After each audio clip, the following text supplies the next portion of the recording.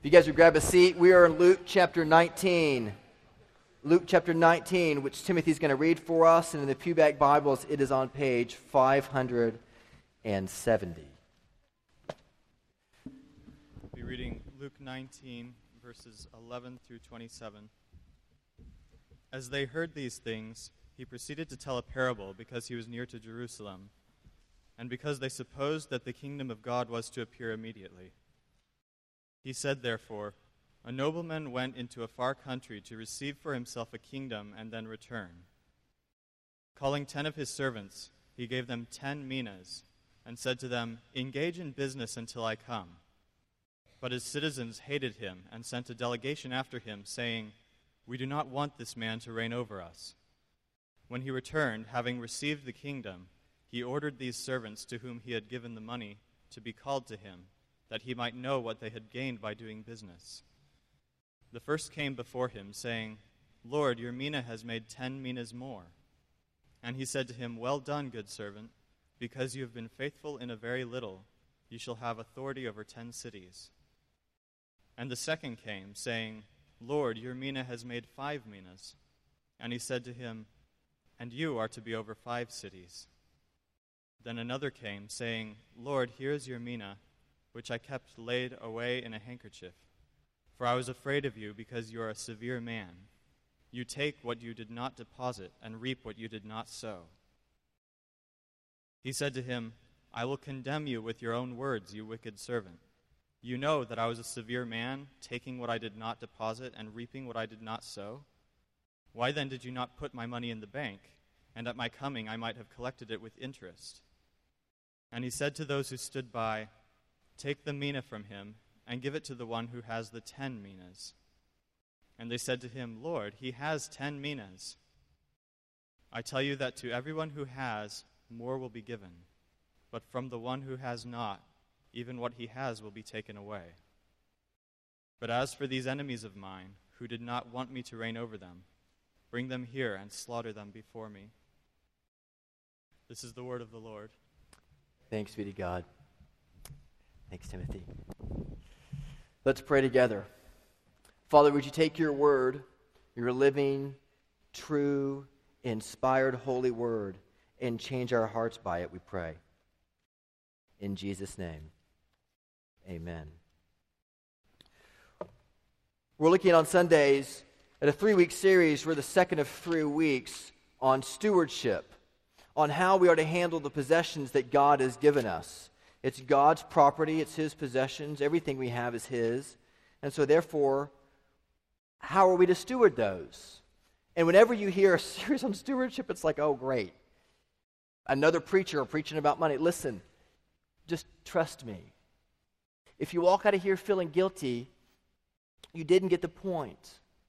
Because the point of the gospel is that God loves you so much that He invites you to use what He's given you for you to have a deeper joy.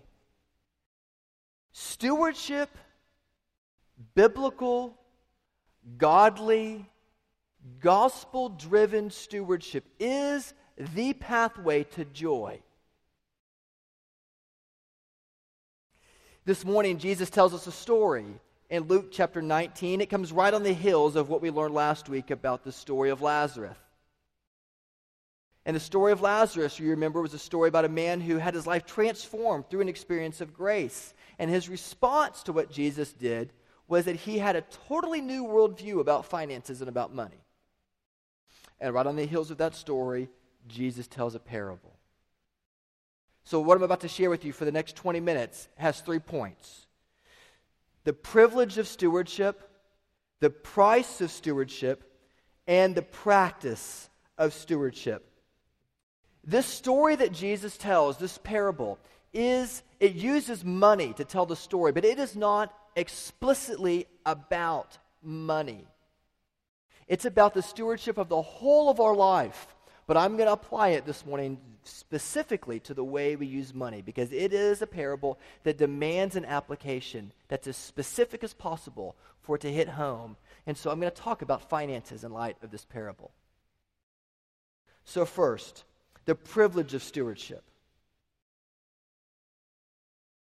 Luke's parables always have a drama within the larger drama. He doesn't just tell stories willy-nilly. He's always telling stories to his disciples, but he always knows who's listening to him. He always knows that there's a crowd of people on the margins hearing what he's saying. And so therefore, in Luke, every one of the parables Jesus tells that Luke records has a shock value to it. He's trying to shock his hearers, to wake them up. And so he tells this story. There was a man who was a nobleman who went away to Rome. He went away to get his kingdom. And when he went away, he gave 10 of his servants 10 minas. That's the equivalent of about 3 months' wage. And when he comes back, he finds each of his servants had responded with his gift in different ways. Now, Jesus is 17 miles from Jerusalem. He is walking with his disciples to Jerusalem, where he's going to be killed. And he tells all of his disciples, I'm going to Jerusalem, where the kingdom is going to come. And they're all thinking that this is the end. Like we're 17 miles from the end of the world. Or we're 17 miles from when Jesus is going to rise up in military might and conquer the Romans. And so all of his disciples, hear me, are thinking, this is it. And Jesus tells them this story to remind them that you have a responsibility in the meantime. Because while I go to Jerusalem to be crushed and to be bruised and to be killed. What, therefore, is your responsibility now? Quit thinking about the end of the world. Quit thinking about when I come to make all things new. What are you supposed to do right now? How are you to be responsible right now? And so he tells this story. Herod the Great was the king of Israel not long before this, and he had 3 sons, and his 3 sons each got a third of his rule and his reign, and one of those sons was Archelaus. Undoubtedly, when Jesus is telling the story, everybody would have thought that Jesus was talking about Herod the Great going off, giving his kingdom to his 3 sons, and his sons, then Herod the Great dies. His 3 sons then go to Rome to get from the emperor the right to rule over their father's estate. And they all know that Jesus is thinking about Archelaus as the illustration here. Archelaus is the king who goes away and he comes back to see how they would respond. At this point in the parable, Archelaus is kind of a puppet king. He's over, and people hated him. They hated Archelaus, this king, because the first Passover he was in power. Do you know what he did for the fun? He killed 3,000 people. He killed 3,000, and so everybody in the country hated Archelaus. So Jesus says there's a king who goes off, and his citizenry hates him, but he gives to his 10 servants 10 minas. And he comes back and he says to the first servant, what did you do with my 10 minas? And he says, Lord, I've taken your 10 minas, and I've taken your mina, and I've made 10 more. I've taken your 1 mina and made 10 more. That's 1,000% interest. It's a pretty good profit, don't you think? And Jesus says to him, well done, my good and faithful servant. You will be over 10 of my cities. Then the second servant says, Lord, I took your mina and I made 5 minas more. That's a 500% profit. That's pretty good. And to him, Jesus gives the same response. Well done, my good and faithful servant. You shall be over 5 cities.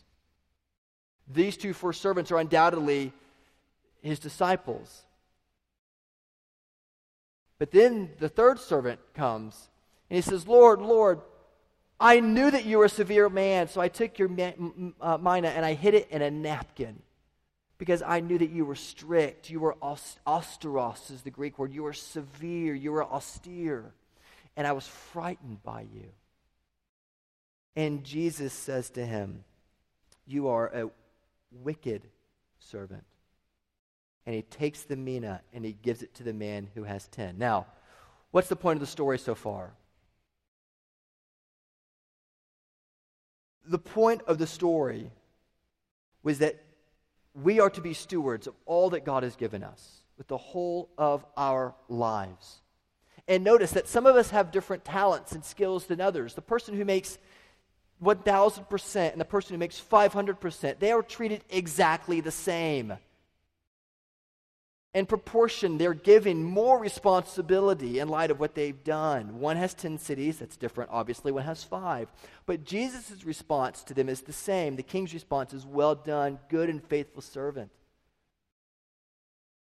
But then there are people, these servants, who are faithful to the king, a group of people who are extremely fearful of God, who think that God is very strict and very cruel. And because they're afraid of him, they take what God has given them and they hang on to it with all of their life.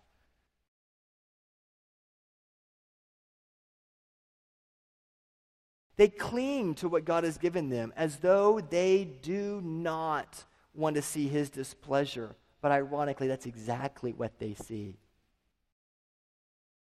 To take something in a napkin, right? The Talmud, which is the Jewish lesson book of how Jews were to live. To take a mina, the very least you should do is you should take it to the money changer's bench. You know that the word bank comes from the word bench, right? Because it comes from the money changer's bench. So you should at least take it to the money changer's bench, the bank. But he took it and he put it in a napkin, which was like completely foolish. And Jesus' point is, look, you were driven by an unbelievable sense of fear.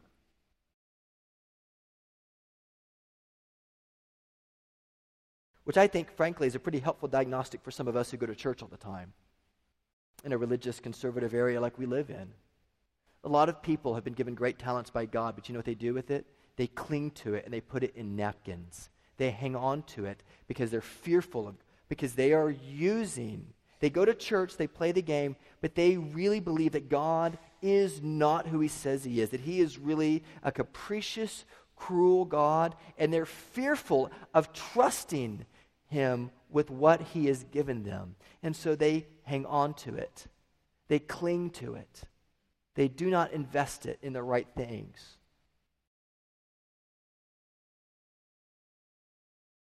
In what ways do you fear God? For some of us who really can care less, we're wide open. We do whatever we want. We tend to be more licentious. We just say, you know what? I don't fear him at all. I don't fear God. He's given me all that I need. He's put it in here. I just have to live my life according to the way I want. There really is no God, if I'm honest. And then there's another group of people who are extremely religious, very self-righteous, and they say, I am crushed by this idea of God. I think that he is going to weigh me against what I've done, and if the scales balance out, that'll be wonderful. But I'm really trying to work my way into heaven. I'm trying to get God to like me by my performance. And they tend to have a very fearful view of God, which causes them not to trust him with their possessions, but to cling to it, to be so fearful that he's going to take it away, that they become extremely self-conscious. Are you with me?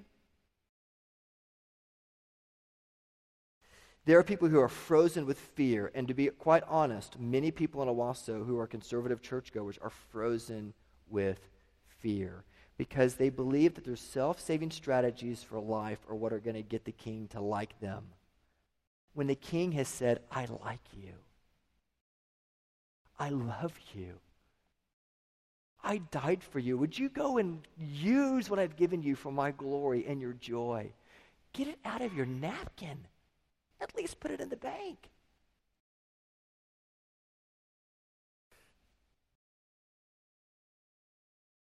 And then the shock comes to this crowd who, remember, had just said to Zacchaeus, they called Zacchaeus a sinner, if you remember from last week. And the shock comes because these are the religious conservative Pharisees. These are the guys who think they've got Jesus. They know who he is. He's another Johnny-come-lately.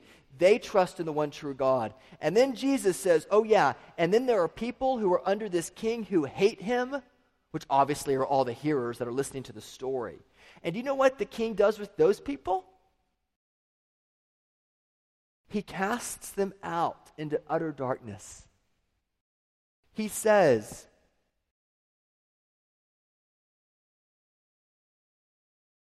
bring them here and slaughter them before me. He is reflecting back on what Archelaus did at the first Passover, but he is saying that he's turning the tables to say that God is a very fearful, very righteous king. And he demands holiness. And if you're trying to please him by your do-goodism, you're setting yourself up for a life of utter destruction. And so obviously these disciples listen to this parable.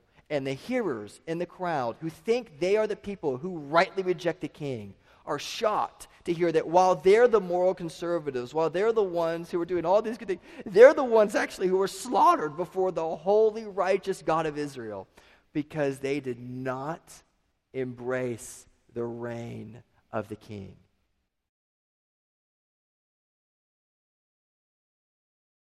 So there are three groups of people in this parable. There are the servants who were faithful with the mina.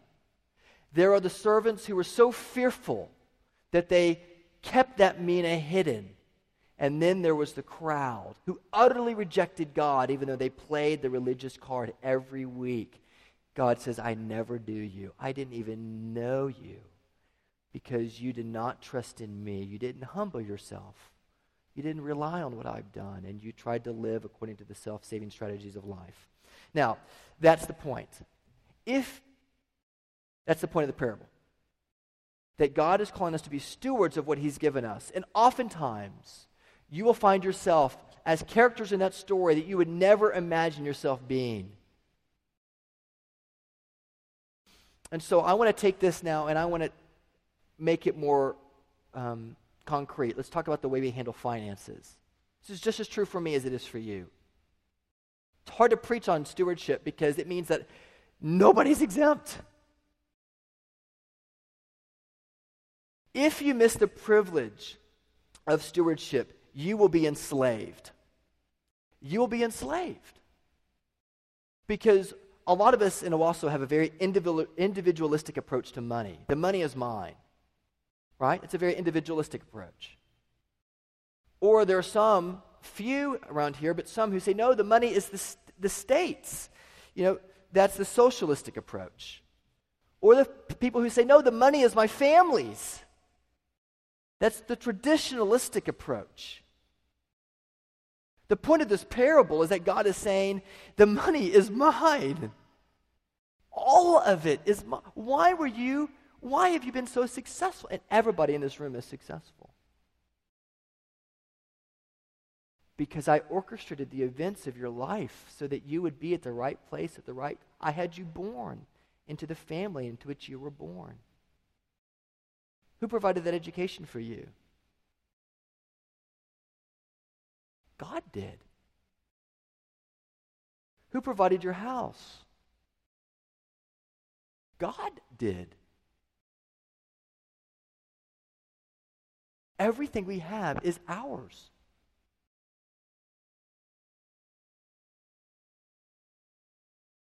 In the early church, unlike their pagan neighbors, Christians were very promiscuous with their money, not with their bodies.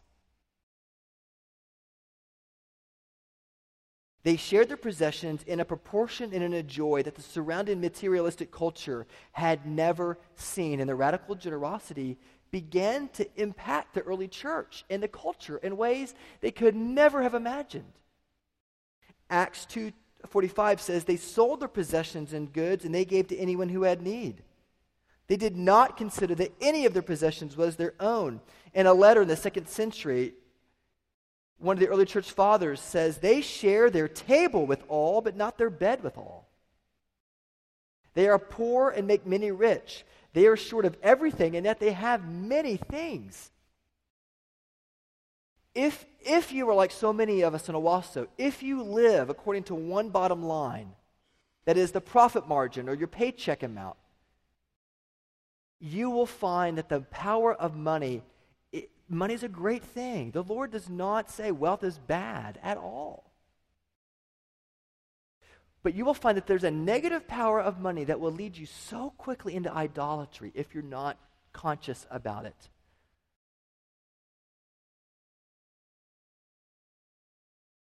One of the things that happens is that when you live by one bottom line, that is the profit, what you bring home is that you find yourself absorbed by it. You got to make more, and your standard of living continues to go up as you continue to make more and more money. But what would it be like if we as a church lived by multiple bottom lines? We all, by the way, do this. What I mean by multiple bottom lines is that it's not just how much money you make, but it's the quality of your family. And it's not just how much profit you make at your company, for your company, but it's the way you treat your employees. Those of you who hire and fire, before you fire people, do you consider other costs besides the profit margin of that company? Do you have multiple bottom lines?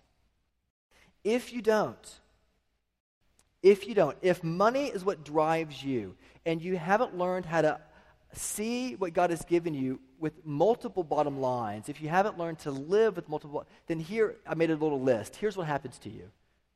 The first thing that happens to you is that you tend to stay in jobs that you probably shouldn't stay in, but you can't go anywhere else because you can't make any more money anywhere else. You can't make that kind of money in another job. And so you tend to stay in a job that's really not doing any good for your family because you're never home. It's probably really not doing that much good for the community. Maybe, maybe not. But you stay in it because it puts bread on the table, and you become enslaved to this job. Oftentimes that will happen. You'll stay in a job too long. Are you with me? Does that make sense? You kind of feel enslaved by your work. The second thing that happens if you allow money to be an idol in your heart is that you will overwork. You will, because that's your source of identity. It's having a nicer house, a nicer car. It's having the luxuries that you dream of. You dream about them. If you would dream about living out the gospel as much as you dream about the luxuries we have, think how different our life might be. Mine included. We'll overwork. That's why God gave Israel the Sabbath, to make them take 1 in 7 days off, to force them to be 1/7 less profitable, so they would learn that there are multiple bottom lines to life. Third, I have to be careful how I talk about this one. If money becomes your driving source of identity, you will become bipolar with regard to money. Now, I know bipolar is a technical, clinical definition of someone who has a bipolar disorder. That's not what I'm talking about. But you'll be bipolar metaphorically with regards to money. That is, when times are good, you will find that you are sky high. And you will ride the highs, and it will be awesome. And you will be on top of the world. But then the times that come when it's not that good of a year or a month or a week or whatever, you will fall into depression because you'll be crushed because of the way you've idolized money as the source of your identity. You will ride the polarity, the insidious polarity that money can tend to bring. Now, one commentator said this: when it comes to money, Jesus is not saying that the rich should get richer by this parable. Take 1 mina from the guy who didn't obey the Lord and give it to the guy who had 10. He's not saying the rich get richer and the poor get poorer. Look at the context. It's the man whose abundance shows that he has made good use of what he has, who will be given more. There's a principle involved. The smallest gift must be put to good use. In that life, the Christian life, we do not stand still. We use our gifts and make progress, or we will lose what we have. It is a matter of life and death how you use your resources. It really is. How can we do this? How can you embrace the privilege of stewardship? The only way that you can embrace this is if you see the price of your stewardship. That we were once vice regents in a garden. We had been given everything to enjoy with the Lord, but Adam made a very strategic error. That there was one thing he couldn't touch. There was not sin juice in that fruit. It wasn't, commentators, theologians don't think that the fruit was special. It was just fruit, but it was the Lord reminding him that everything is his. Do you trust me with that? Can you obey me? And Adam coveted that tree, and he ate it. And God could have therefore said to all of humanity in light of Adam's first sin, all of humanity who fell because of Adam's sin, hey, you know what? You're all gone. I'm going to slaughter every one of you because I'm a righteous and holy God. But he didn't, did he? God invited us to again be what theologians call vice regents. That is, to reign with him now by being a countercultural community in the church that uses wealth and sex and all the things that are good in life in ways that are commensurate with how he has designed them. And in so doing, we do live differently. We live radically differently. And Jesus says to us now, look, I forgive you for your sin. But that sin doesn't just disappear into the ether. Jesus, when you forgive somebody, you absorb the blow of their offense. Jesus forgave us for all of our sins, and he took that blow on himself at the cross. And unless you can see the price that Jesus paid for your steward, that you could even be a steward, you will never be a faithful steward to the Lord, because you will constantly be living like that third servant in fear that he's going to come and take it away. But if you know that he has died for you and loves you, you'll be able to live, to spend, to invest into ways that are commensurate with what he's called you to invest. If you're going to understand the privilege of stewardship, you have to know the price of your stewardship.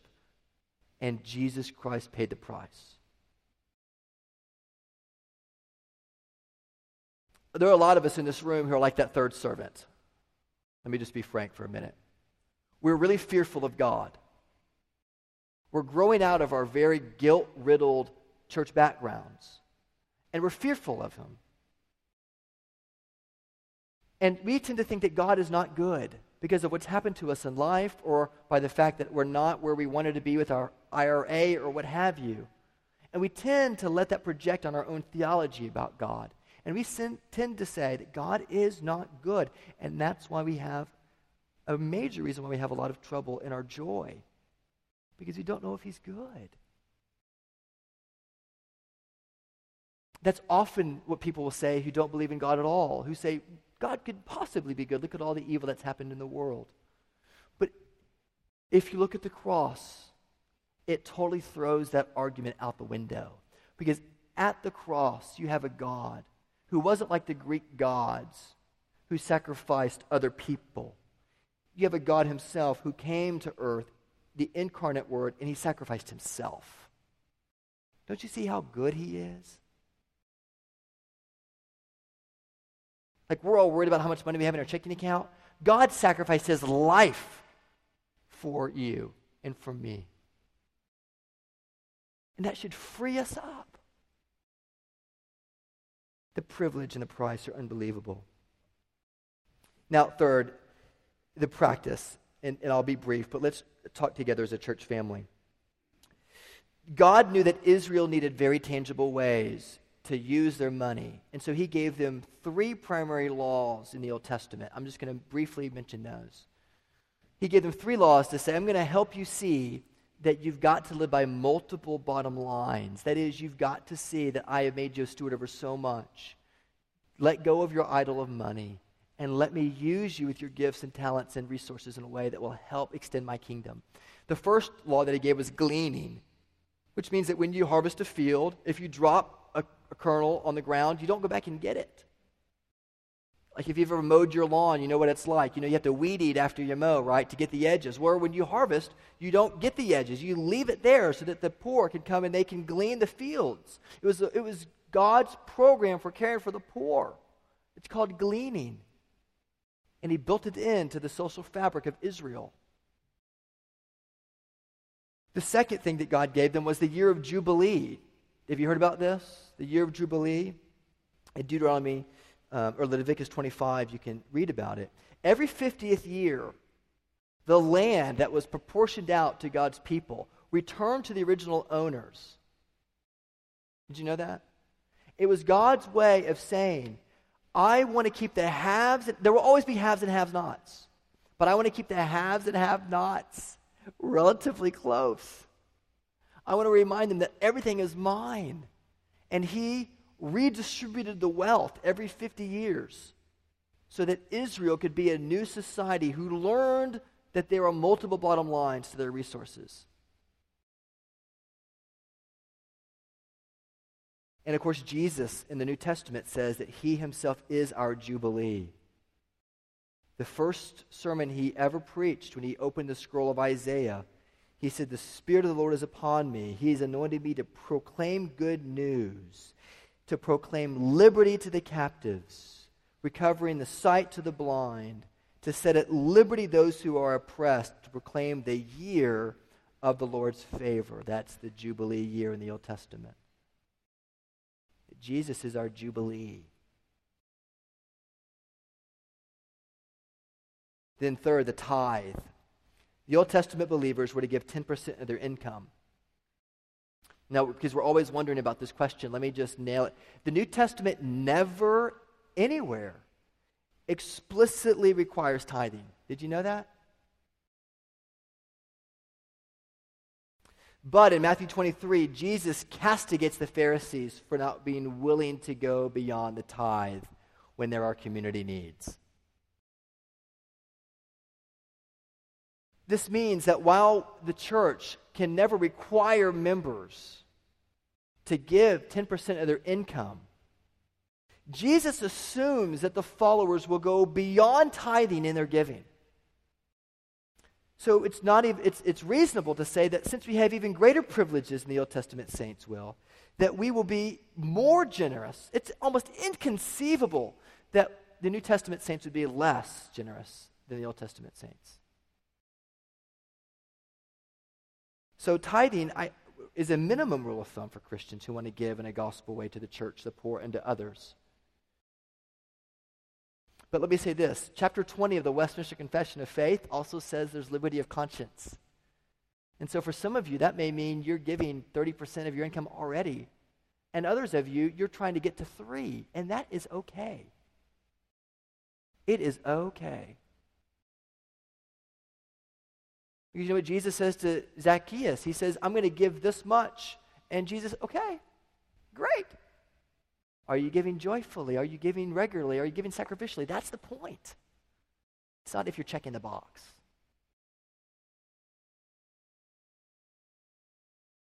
In the New Testament, in 1 Corinthians chapter 8 and 9, you read the example of the early church supplying the needs for brothers.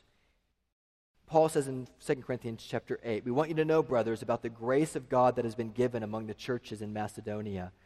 For in severe test of afflictions, their abundance of joy and their extreme poverty have overflowed in a wealth of generosity on their part. For they gave according to their means, as I can testify, and beyond their means of their own free will.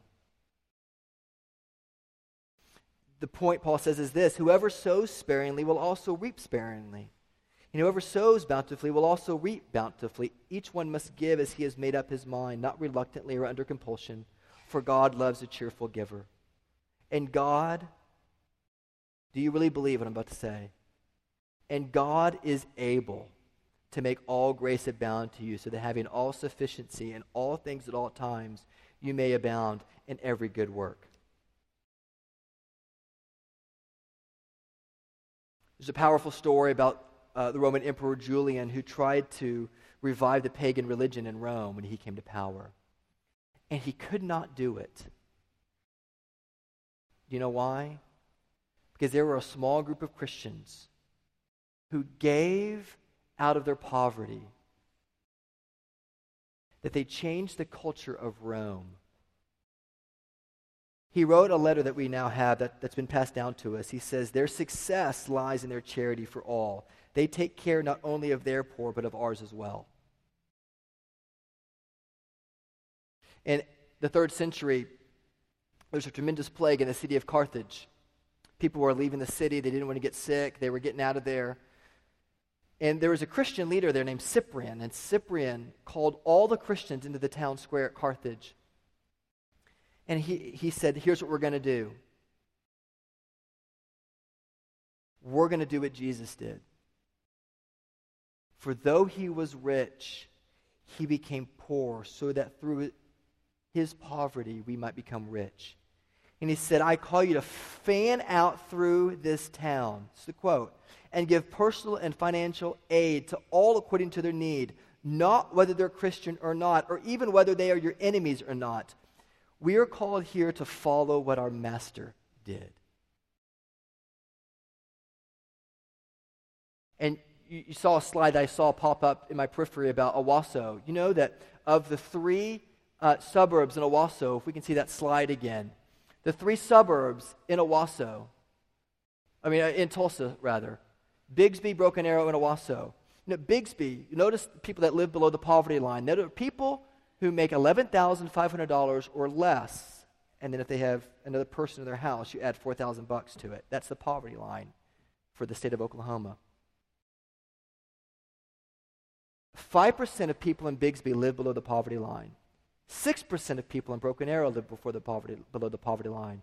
In Owasso, 7% of our people live before the poverty line. And one of the first questions I asked when I came here to a leader in this town, you've heard me say this before, is where are the poor in Owasso? And he looked me in the eye and he said without a moment's hesitation, Owasso does not have any poor. And you know what's remarkable? They've done studies to show that if the Christian church would tithe just a minimum of 10%, and if you could subtract for corruption and you could figure out how to do this, you would eliminate world poverty immediately. Just think what we could be as a young church. As a young church, if we began to give out of the joyful overflow of our heart, and we begin to think about ways to make Owasso beautiful, creatively giving of our surplus for them. And so I can't do this by myself. The elders can't do this we have to get together and think creatively about the systems of ways that we can use our resources to help Owasso flourish. Are you willing to help me do that? That is why we've planted a church here. It is to see people come to Christ, believing personally, but it's also to see this entire town changed, because there's a radical new community of people who give out of their poverty joyfully. There's a church in Seattle. It's not Mars Hill. I'm not sure what church it is. There's a church in Seattle that I heard about this week who sets up a fund for people who have not yet bought a first home. And the church gives them the money for their house. Straight up. They pay cash for that house. And then that couple pays that mortgage back to the church as their tithe. That is so cool. Wouldn't it be cool to do that? For you to go to a church that says, we actually make a difference. It's not just we sing songs and we leave and we act. There's almost no difference in the way our houses look from non-believers in the city. That's not to make you feel guilty. It is just what it is. But what could it be like if we got together and we thought creatively about what that looks like? And because I often need help to see what this looks like, there's a professor at Denver Seminary named Craig Bloomberg. I want to read you his story. It's helpful, and then with this I'll close. I know the hour is getting late. Here's Bloomberg's story of how he and his wife decided to give. I just want you to hear it. And by the way, this is not to make anybody feel guilty, okay? It's just to give us illustrations and story after story of examples, because you need stories to help make it concrete for us. Here's the story. When we were first married more than 18 years ago, my wife and I committed to begin with a tithe based on a very modest income I had as a graduate student. and then to increase that percentage if God increases annual provisions for us. That's called a gradated tithe. Over the years, God has blessed us. Our overall combined family income puts us at $4,000 below the average household income for our affluent suburban community. Nevertheless, we are able to give over 30% of our income to our church and to parachurch organizations and individuals involved in Christian ministry. This was our 5th consecutive year topping 30%, following the principle of the gradated tithe. I must quickly confess that we live in a large, comfortable suburban home, and it's true that our neighbors, for the most part, are working class or retired rather than professional, and that our suburb is surrounded by considerably more affluent ones to which most of my once professional neighbors have moved. We are happy to give nice gifts to our kids so as to make them not feel too different from their peers socioeconomically, and to enjoy recreational activities and cultural and sporting events, to enjoy a meal out. Though compared with our suburban friends, we do the latter considerably less frequently. We refuse to go into debt for anything but property and education, bought cars only that we could afford to pay cash for, bought goods at bulk, discount stores, yada, yada, yada. He goes on. We have not amassed the number or nature of clothes most Westerners have been compelled to accumulate, nor is anything I've written meant to suggest that I believe savings, investments, insurance, or pension schemes are wrong. Not at all. I have all these things in hope of their earnings continuing. But while I know of others who, for a variety of reasons, have adopted a much more radically simple lifestyle, God has not yet led me to follow after them, even after considerable discussion, prayer, and soul searching. In other words, there are people that I know, he says, that have given more than I have, but I just don't feel compelled to do that. And that's okay. In short, I feel I've had a very rewarding life, materially speaking, and I'm not particularly exemplary in my model of sacrificial giving. But when America considers that the average Christian gives a total per family of less than 3% of their per capita income, surely we can do considerably better. Now, the principle is obvious. You give the Lord the whole of your life. And the specific way you do that with regards to money is the decision for you and your family to make. But are you asking those questions together?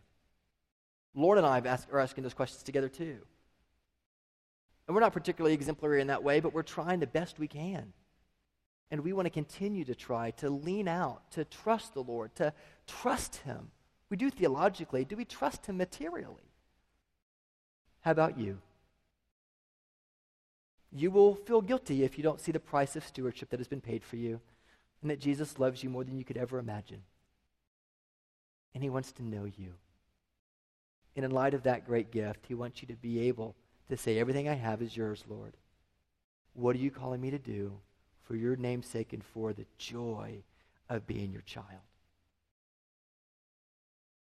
On the way out today, there are some books called The Treasure Principle by a man named Randy Alcorn. Randy Alcorn picketed an abortion clinic years ago, and the judge basically came down on him and some others and said, you cannot earn more, the true story, you cannot earn more than minimum wage the rest of your life, or a quarter of what you earn above minimum wage goes to that abortion clinic. You imagine that? He cannot earn more than minimum wage his entire life. He's a pastor. Or a quarter of what he earns goes to that abortion clinic that he picketed. And so he divested himself of everything he owned. And he lives on minimum wage. His name is Randy Alcorn. He's wrote a book called The Treasure Principle. And I just encourage you to read it as a family over the next couple of weeks and just assess, are we giving the whole of our life to the Lord when it comes to the way that we think about our resources? Jesus wants you to experience the joy of stewardship. And there's a lot we can do together, self included. Levites were not excluded from the tithe. I am right there with you. You can challenge me as I challenge you to be for a while so in this community a beautiful picture of Jesus' kingdom come. Let's pray. Father, would you help us to know that everything that we have been given comes because of your own radical generosity. The radical generosity of you, Lord, giving of yourself so that we who were poverty-stricken in sin might have life. Father, would you strengthen us, we pray, to be able to give of our resources as so many of us do so well. Lord, would you encourage those who already do? Would you remind them that you are pleased, that it's beautiful, that you love them? And Lord, would you remind those who are still struggling to give, Lord, that you are pleased because of Christ, that you love them, and that giving to you is not going to make you love them more. You love them already infinitely. But you want them to experience the joy of your stewardship. So would you help me, I pray? Would you help us? Let the gospel transform everything about us. In Jesus' name we pray. Amen.